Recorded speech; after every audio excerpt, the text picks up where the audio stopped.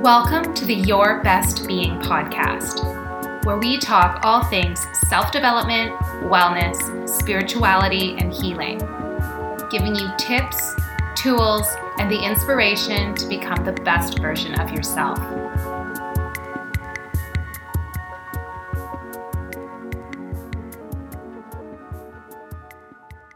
Welcome back, everybody, to the Your Best Being podcast. And today I have with us Deborah Kelly. And although we share the same last name, we are not related, that we know of anyways. So Deborah is a real estate agent in Kelowna, BC. Are you still doing real estate over in Mexico? Yes. And hi, Andrea. Hi. Hi, everybody. Thank you for having me. You're so welcome. Thank you for coming. Because you're also an author. You actually you won an award, Amazon's #1 international bestseller, and it's called Wait a Year. So let's just get started because you started off with a bang. And in your book, and in your words, you talk about your obsession with suicide. And I just love your authenticity and your realness with the level of honesty that you brought forward so immediately. Not only did you want to end your own life, but you were also thinking about bringing your children with you. And I don't think you're the only one, but the fact that you even admitted that. So take us back to that place. I sense that there's still a little bit of emotion there when we talk about this. Obviously so. Well, it is one of those things that suicide is not coffee talk. Mm-hmm. That I was really good at pretending. Mm-hmm. So if we were having a conversation, a group of girlfriends, hey, how are you? Great, everything's fine. My inside voice was, yeah, I've got the details planned for how I'm going to kill myself. And and then I knew things were really escalating when I decided I wasn't going to leave my 3 kids with their dad. I was certain of it. That I was so angry and enraged that then I went from just myself to I'm not leaving them. So I'm going to plan now for all of us. It sounds like such a disturbing, deep topic, and it is. The reason I shared about it is because I wanted women to read this and go, oh my God, someone else is actually saying out loud what I had thought once or twice in my life. It's true. And I mean, now even more into that, your husband had cheated on you with another woman, a younger woman called Miss Boobs. Miss Booby. I laugh because I thought that nickname was funny. There's a lot of humor woven throughout your book too, which I enjoyed. And so what does that look like to be getting married so young, having children, the person that you'd fallen in love with suddenly falls for a younger woman, his janitor. I believe that's who it was. So what goes on in someone's head? How did you make sense of all of it?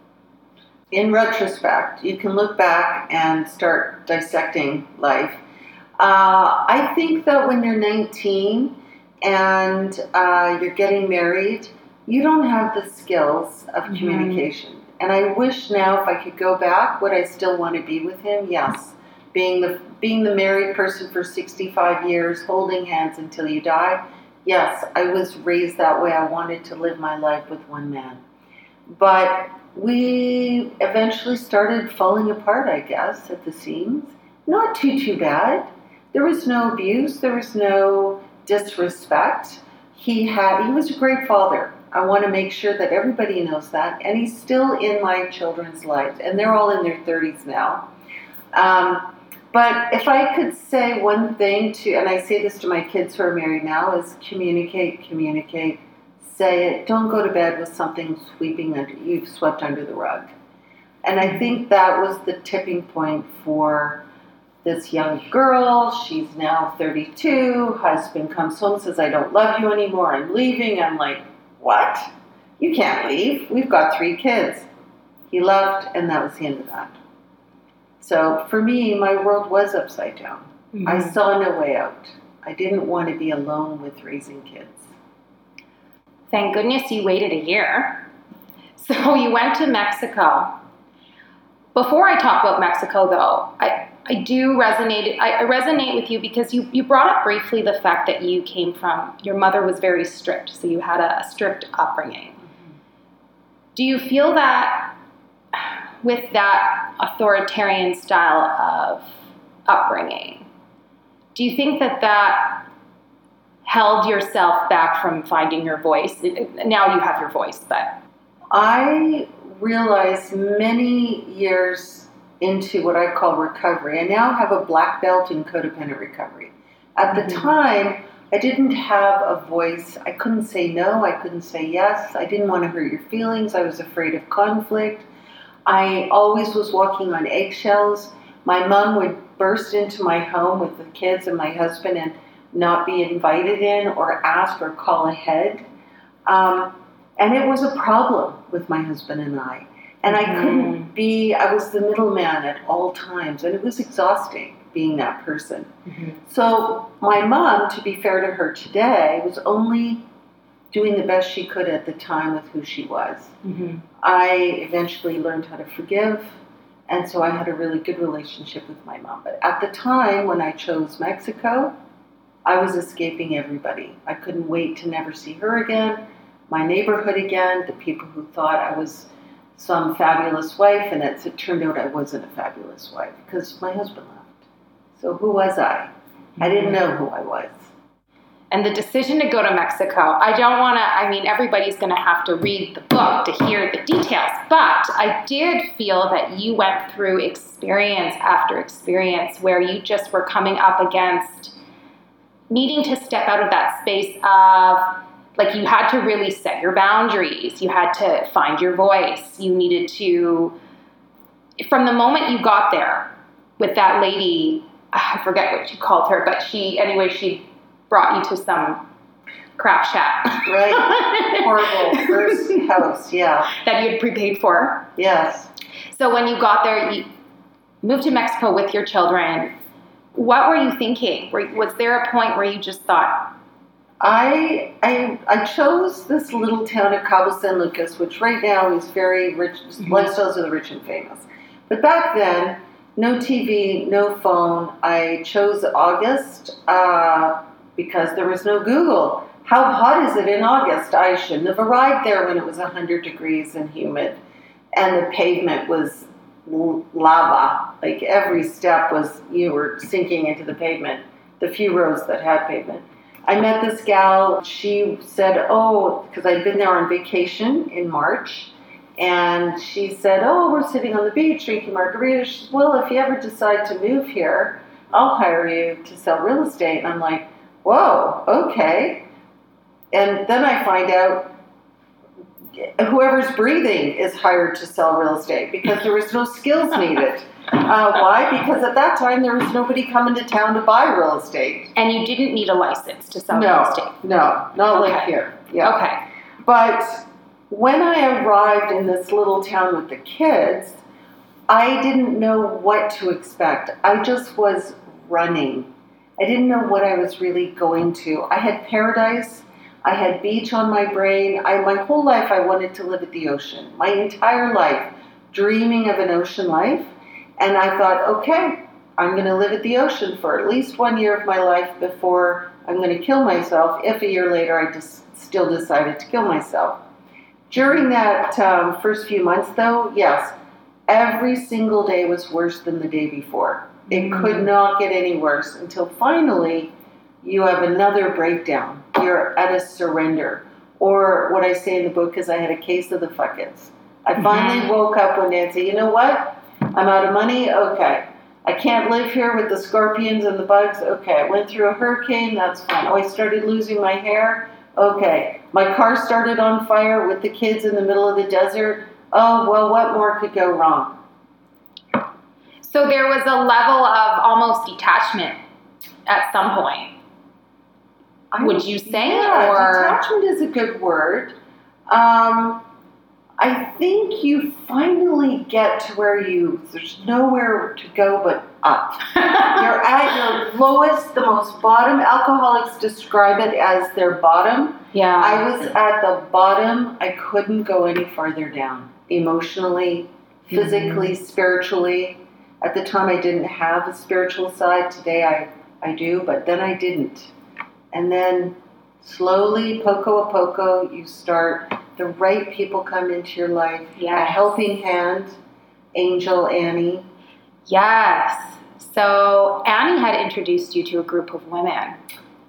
Yeah, so I'm thinking I'm about 3 months there. Things are getting worse. The school issues are bad. The everything's bad. And now, and being single in the sex scene, that was a whole other experience as well. And then I start losing my hair after a devastating rain that destroyed the area. And I'm sitting by myself, crying in a restaurant. A woman walks by, sees me, sits down, grabs my hand, and says, "Honey, what's wrong?" in the sweetest angel-like voice. And I just poured out my soul like I'd never done to any other human being in my life. The whole story. She then kept saying, "It will be okay. It will be okay. I promise you, it will be okay." And I believed her. There was something magic about that moment. She introduced me to a group of women that were all alcoholics in recovery. I'm not an alcoholic in recovery, but what I shared with those women was the basics of codependency. Mm-hmm. The downside of alcoholism is inability to maintain functional relationships. Mm-hmm.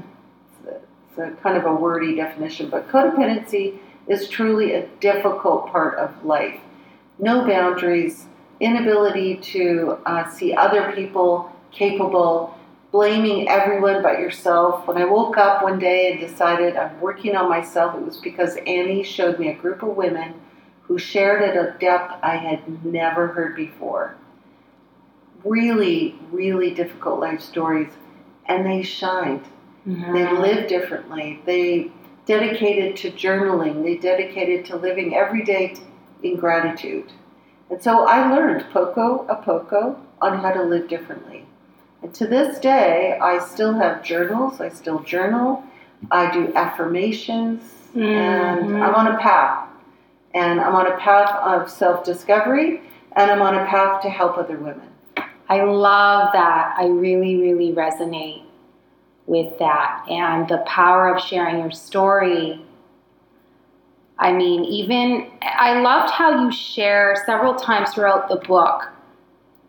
You got really comfortable with releasing the emotion of sadness and releasing, you were crying several times throughout the book, which I really liked that. Did you have the ability to express emotion prior to that, or was it when you moved to Mexico you started to experience more of a release? I think I was such good at being a control freak. Mm-hmm. I didn't know that language then, so I didn't know I was a control person. I didn't know that everything had to be perfect in a box set up like this. And no, I can't say I ever cried easily before. I didn't. After I started working on myself, mm-hmm. crying was a regular thing. I love that. I love expressing emotion. I think it's so important to just get it out. Now, when was it that you met Kenny? This was my favorite part of the book. I got really excited when you were... Now, let me backtrack a bit. I was excited because the hopeless romantic in me was excited that there was a sort of a romance within the story of this book, right? However, I often thought too, maybe with Kenny, and I mean, I don't know, you can tell me this, but perhaps there was I don't want to say red flags, but he was quite eager to gain your proposal, to get your time, to be with you. And he was a recovering alcoholic himself. Right. So that was really interesting. But tell me about Kenny. Tell me about that point.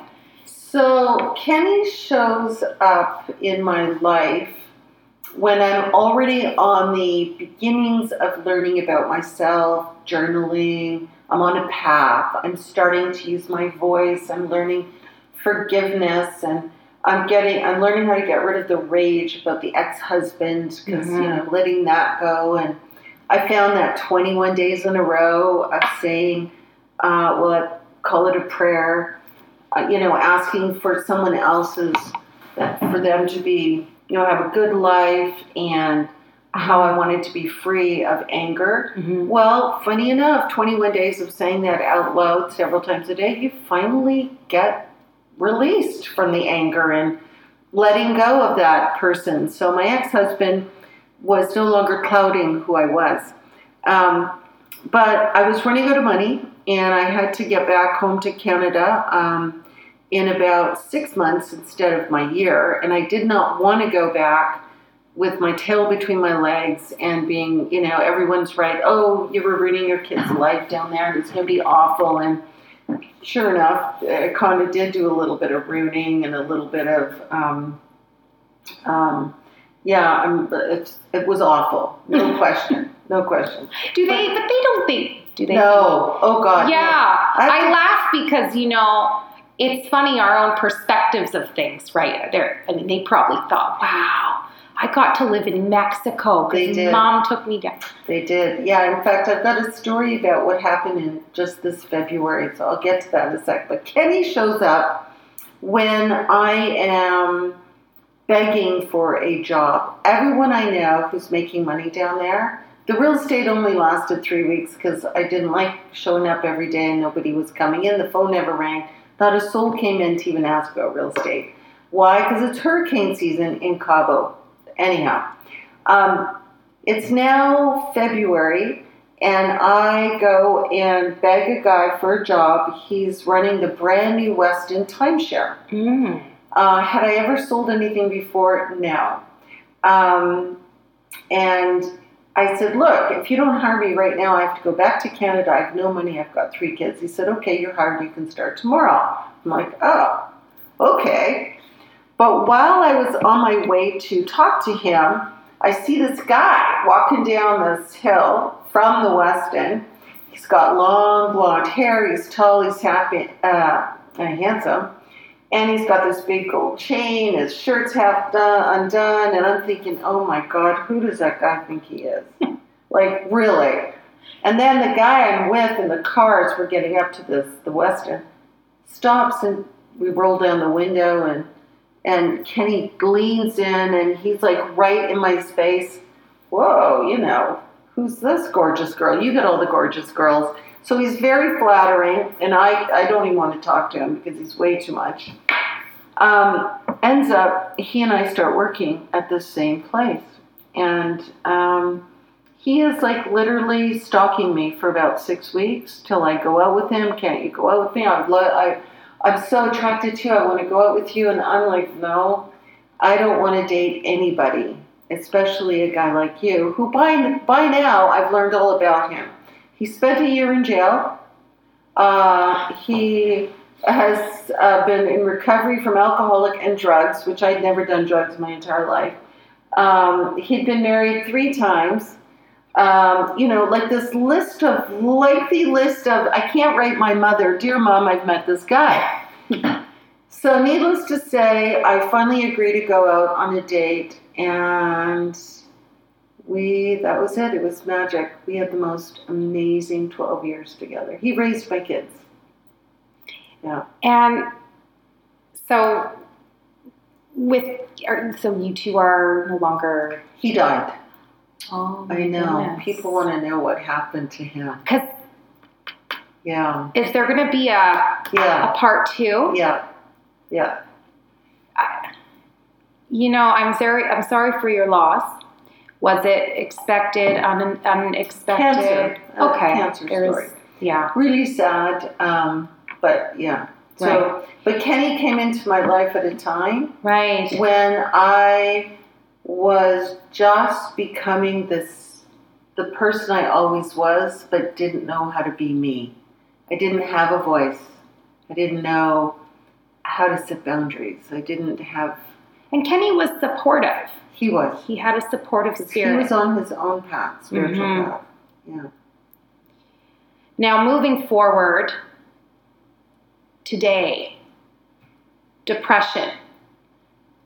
Does it still loom above at times? Did you get rid of it fully, or does it have its grasp ever so slightly? This is my favorite part of why I want to talk to women. Mm-hmm. Everybody has a tool belt. Mm-hmm. What do you do when things aren't going well? Life's throwing you a curveball. I call it my tool belt. I have a tool belt.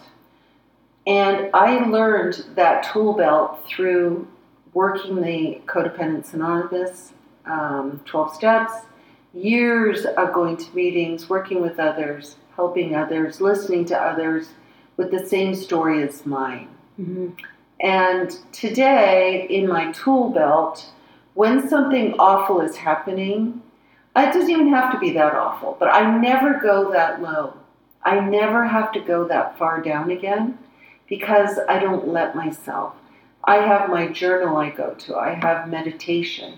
I say my little prayers or affirmations. Love affirmation. Love all three of those, by the way. I'm a big proponent of all three of those. Well, and I think if I had to pick the most critical, it is daily affirmations. People don't realize the power of, so let's just say, and I have a list in my book, but I really didn't think I was a good mom. So that was what I thought. But my affirmation is, I am a good mom. My children thrive and I nurture them lovingly. I am a good mom. You say that over and over, and you have, again, 21 days as a habit. I deserve greatness in my life. I believe in all possibilities. Mm-hmm. Before I go into a difficult situation, I set an intention of how great it's going to work out. I believe really in all possibilities today. I live a very big life. I've been very blessed with huge success, but it's because I learned how to live life differently. A tool belt is one of my gifts. I've got my journaling, my affirmations, my getting enough sleep. I try not to go down destructive pathways, which are overeating, overdrinking, self-talk, critical self-talk, destructive self-talk. I don't go there for as long. And maybe a few minutes now, or could be a half a day, I'll let myself stay on the sofa. I've gone through significant loss, my husband, my mom, and my sister. So during those grief-stricken times, and they are serious, life-changing experiences, I went to my tool belt. I didn't let myself say, oh, I'm going to kill myself. I don't go there. I've been absolutely released from that. And the relationship that you have with your children? Yes. Good. Excellent, yes. So there you go. All three are grown-ups in their 30s. I just had my grandkids visiting for a week. That's why I may look very tired right now, Andrea. You don't. You look beautiful. Because they just left. How old are your grandchildren? They're 4.5 and 2.5, and they are busy. Handful. Busy. But this February, this is an interesting thing. So in the book, obviously, I reveal about the suicide, and I reveal about wanting to kill them as well. Saying that out loud, even right now, is like shocking. I had a family meeting in February of this year at Big White's. We were all together. I said, okay, I've written a book. I need you guys to know about our life in 1992. You have no idea who your mom was then. So I shared all about those details. There was a lot of crying. There was a lot of disbelief because their world in Mexico was amazing. They would not give it up. They loved it. Kenny, their stepdad, only a New Yorker could raise someone else's 3 kids the way he did. Like, they loved him, and he loved them. So it was only in February I did the big reveal about, 28 years of not sharing it. And so they had no idea. None. Wow. Yeah. Just I as mean, an aside. as a mother, it doesn't matter what I'm saying right or wrong. I think that's great that they actually had no idea because they just thought they were living their best life in Mexico with mom. So, I mean, at the time, right? So that you must look back and have a sense of, well, I couldn't have effed them up too bad, like everyone was saying. I think everyone has their own pathway. There's no question. It was difficult for each one of them in a different way. They were a different age. My middle son was the most challenged because he was 10. His dad left the year before. Then his mom moves him to this other country. He can't speak the language. And so he went inside. He didn't talk. Initially, he had scorpions and cockroaches in his bedroom, and he slept on his sofa for over a year. He had more challenges than the older one and the younger one. Mm-hmm. Now, your biggest lessons from your transformation journey, what would they be? Never give up. That true grit really does exist in all of us. Mm-hmm. We are more powerful and stronger than you ever imagined. Mm-hmm. And I didn't know how strong I was until I ended up in that village with the kids and nothing went right. Because you think, I'm going to paradise, I'm going to have this beach life, won't that be great? And none of that actually happened. The plan did not happen. And somehow true grit rises when you're at your absolute lowest. Good for you for not giving up and going home. Although at the time, what I heard you say earlier was it was the ego that didn't want you to go back there to confront, like you were saying, the people that would be telling you, look, I told you so. Right. And the fear that I really was going to follow through with. Right. Killing myself and the kids. Right. I had to live the year. I had to make it. And then when I got that job, I felt like it was a miracle. I didn't really believe in miracles, but I wanted to believe in miracles. And so I got the job. I started making money, and I was like, oh my God, I can afford my life, and I can afford it in paradise. You were really making it. You were making it rain. I was actually, throughout the book, I was like, where's her cash coming from? But you were just F it mentality, I guess. Well, I only had $33,000 to my name for that adventure. And at the time, I guess it sounded like a lot of money, but I was running out of money fast because the first house, we couldn't stay. It was in the barrio, it was rusted and no water, and the windows were welded shut, and it was infested with bugs, and the AC didn't work, and it's a long story. Mm-hmm. Then you move on to a nicer place. Well, that was double the money. Mm-hmm. Then a nicer place, and that was still a lot more money. And then you had to buy a car, and food. Everything was much more costly than I ever imagined, and I was running out of money. Right. And how did I plan on getting, flights back? Yes. Yeah. And getting over betrayal, I know a lot of women who are listening may have, or at some point they might feel betrayed. I mean, I think that's a part of life, betrayal. But how did you shift through that? How did you get over it? I think the word betrayal and rage kind of go hand in hand. Mm-hmm.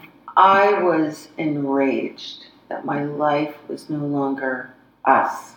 Mm-hmm. When he left for someone else, it was a devastating blow to me. I felt betrayal is it, raged. I felt inadequate, a failure. How could you say, when did you stop loving me exactly? Like what day? Mm-hmm. When did that happen? Mm-hmm. And the only way that I got through that, I guess over it, is once I started working on myself. When you start looking at your own part in something, Mm-hmm. when you really stop blaming someone else and owning who you are. I today cannot blame someone else for how I feel. Mm-hmm. I am 100% in charge of my own self and my own feelings. And that's a codependent gift that's hard to wrap your arms around in the beginning. Because, oh, look what he did. Look what he said to me. Look what, she's part of the problem. Eventually, you have to let go of those. You have to let go of people and wish them well. You have to literally wish them well. If you can't do it genuinely in the beginning, do an affirmation. Mm-hmm. Eventually, you start to believe that you really do want to wish them well. Mm-hmm. And to this day, I have never, ever dissed the father of my children to my children. I do not discuss him. Mm-hmm. For some reason, even back then, I didn't want to do it. I didn't want to say, oh, this is what he did. It was an internal thing. But yeah, I could say only through working on myself did I get through and around the word betrayal and rage. And as far as writing this book, when you had dropped it off for me, was it about a month ago? Anyways, you'd mentioned that it was 10 years in the making. So I know that I have a lot of writers, aspiring writers, authors. Can you give some writing tips? I mean, this was what I enjoyed about this book the most was the fact that it was a nice read to go through. I read it in about 3 days amongst everything else I was doing. I can't say that for all the books that I've started and didn't finish. So something to be said. Well, I wrote it and it sat in a closet for at least 10 years, 75% finished.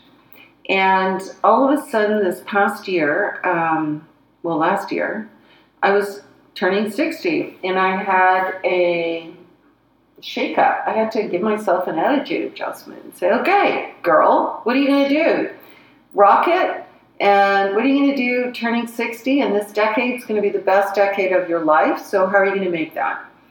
So I decided I will finish the book and I will dedicate to the story of hope and change and how to do it. And it's not difficult. It's a decision. And so I got it out. I had a couple of fans. Little story. I was at a women's retreat and we were all supposed to bring some craft and I'm like, oh, I'm not crafty. Oh, I'll read a chapter from the book. So I, took it out. This was like 3 years ago and I read a chapter and the women were like enthralled. You wrote that? Yeah. Mm-hmm. Well, tell us more. No, I don't have time. My hour's up. Okay. And so I had one woman who's a lawyer in Vancouver, 35 years working with women and family law. All these gals would come in, broken, destitute, just depressed, and she's the one who said to me, you've got to finish this. You have to, because I love this, love this, love this. So she inspired me to, get it done. Well, that was 3 years ago so I just finished it this year. Congratulations. I'm happy you did. If anybody wants to get a copy, how can they get their hands on this bad boy? Oh my gosh. Well, I love talking about it and I can easily hand deliver. It's less expensive through me than Amazon. Okay. You could go to Amazon. I am in the Okanagan area, so if you go to deborahkelly.net, yes, send me a little email. And I'd be happy to meet you and drop it off. That's how we did it. I remember reaching out over Instagram, actually. Right. Because we had met actually at an award ceremony a few years ago, real estate related, and that's how we ended up on each other's Instagram. And then fast forward to now, and then I was scrolling through my feed and I saw that you had put out a book. And because we share the same last name, I'm always, whenever you post something, it's almost like boom, because it just by nature, right? And I'm so excited that I was able to get a hand-delivered and signed copy. And I just so appreciate your time today. In closing, do you have any other tips that you can share for women who are in a place where they're feeling stuck, they might be feeling depressed, and they might just be thinking, especially this year. I mean, we've been thrown a bit of a curveball. Yeah. I say a bit because I'm just trying to keep it casual, but there's been a lot of changes. Yeah, I think just the title "Wait a Year" resonates more this year than I realized. I would say if I had one must do, if you're struggling with anything, a relationship, kids. Oh my God, all my friends now are like homeschooling, and they're like, I can't deal with this anymore. Find some alone time, 10 minutes a day, and take a pen to a notebook and write down your gratitude list. Either start your pages that way or end it, one of the two. Write the most disturbing things that are bouncing around your head, get it on the page, and then write the opposite of that. What would I say that I can do today that would help release me from, the ugly voices that are in your head? I start journaling. That's my number one go-to. Yeah, thank you, Deborah. I want to mention something too, because I came across something really powerful as well. It's called, it's just power writing. Similar to journaling, but almost illegible. Just getting it all out. There's something so therapeutic. I am really meeting you at that place where I as well found writing to be that outlet that I just so needed to help bring me from where I was to where I am, and also continues to help me to go to where I want to be. So we share that. The power writing. So just as an aside, Julia Cameron has called The Artist's Way. Mm-hmm. She does a 12-week program. If you've got 2, 3, or 4 girlfriends that you can get together and dedicate to doing this journey, it is powerful because she teaches you how to journal and has little homework assignments in the week. It's all about filling your soul up. I love that. Finding your creativity, but really it's finding who you are. I love that. I feel like we could just keep talking. So I'm hoping for a part 2. Do you have a timeline? Is there a possibility? What happened to Kenny? We want to know more about Kenny. Yeah, there's a lot that needs to be said about Kenny, and then how I said I was never getting married again, and of course then I get married. There's a lot. I've got it brewing. I've got some of it already written. So yes, I will be finishing another book. Okay, cool. Well, then we'll have to do another episode once I hear more about that. Yeah. Thank you so much for your time and your beautiful spirit and just everything that you've brought forward on your journey that you've shared that I know will help so many others. And thank you for your honesty and authenticity within the book. Thank you for having me. I'm feeling very honored. Thank you. Anyways, chicken wing. We're in COVID times, so we can only do the chicken wing, not the hug, as much as I'd love to. But thank you very much, everybody, for listening, and we will catch you in the next episode. Thanks for listening to the Your Best Being podcast. Make sure to visit yourbestbeing.com and subscribe for free self-development resources and updates.